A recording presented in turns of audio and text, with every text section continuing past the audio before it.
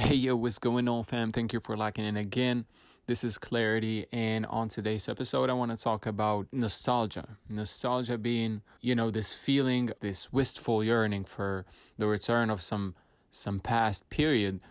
We all feel it, and I must admit, I'm a quite a nostalgic person because I just feel like I've had such a great childhood and a great past that it's very hard for me not to be nostalgic. When I think about the '90s, although I was born in the '90s, but when I think about, let's say, late '90s and everything that was around at that time, it just feels so special, man. It's like the first football or soccer, as we call it in the U.S., game I've ever seen was in 1998. It was the World Cup final. That was literally the first game I've ever seen, and at least the first game that I remember. And from that point on, football has become a huge part of my life. Everywhere I moved, that was one of the only constants next to, God and my parents. So that's why I'm so passionate about it. That's why I used to make episodes about my team and the attachment I have to it. Also, the '90s were, the first cassette tape I ever got was Snoop Dogg's Doggy Style.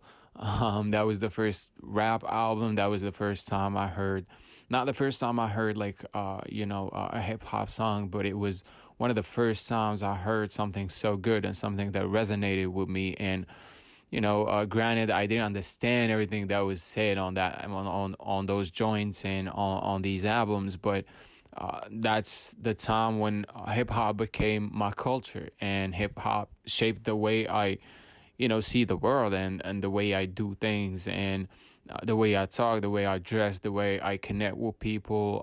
Hip hop is my culture, you know what I mean? And it's like, it's way bigger than the culture that I grew up in, or the everything that my parents tried to instill in me.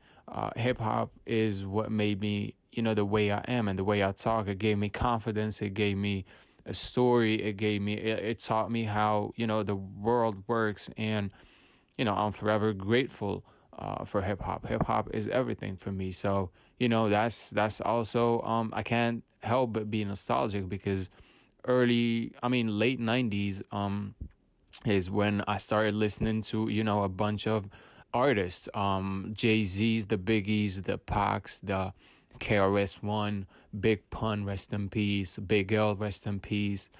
All of these people, and it literally shaped the person that I am today.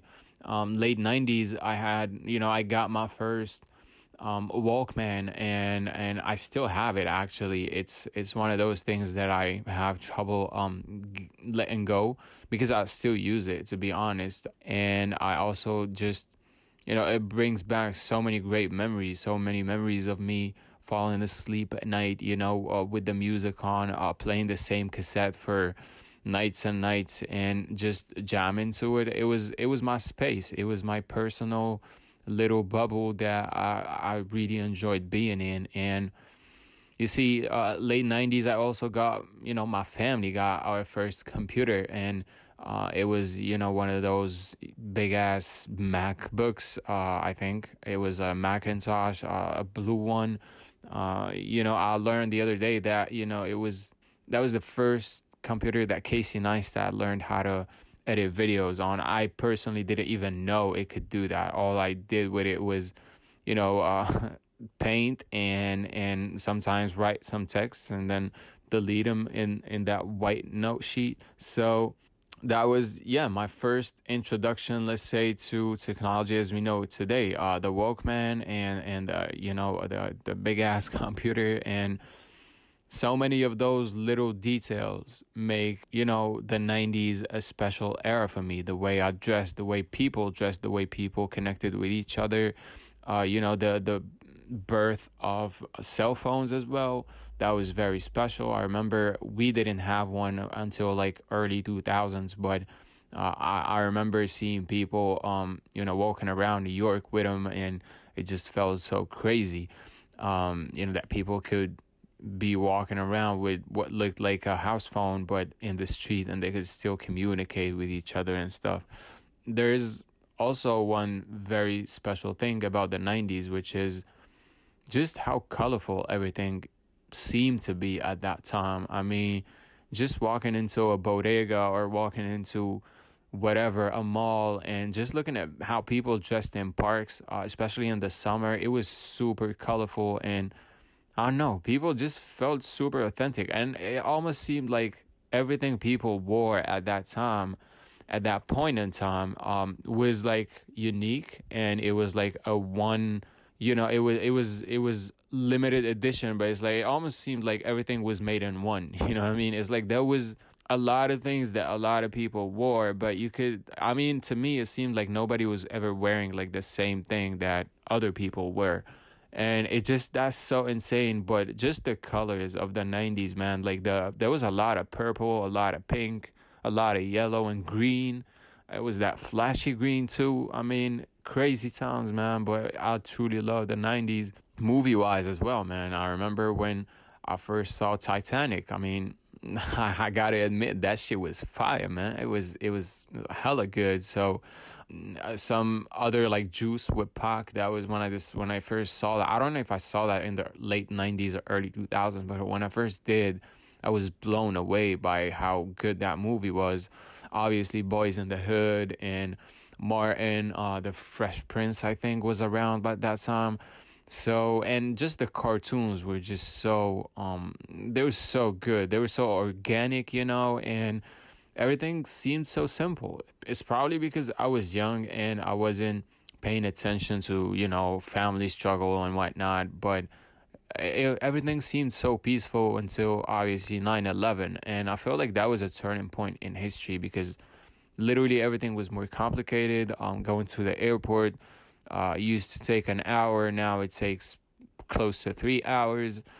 The vibe in the US and in New York especially was just different. Everyone was so wary of everything.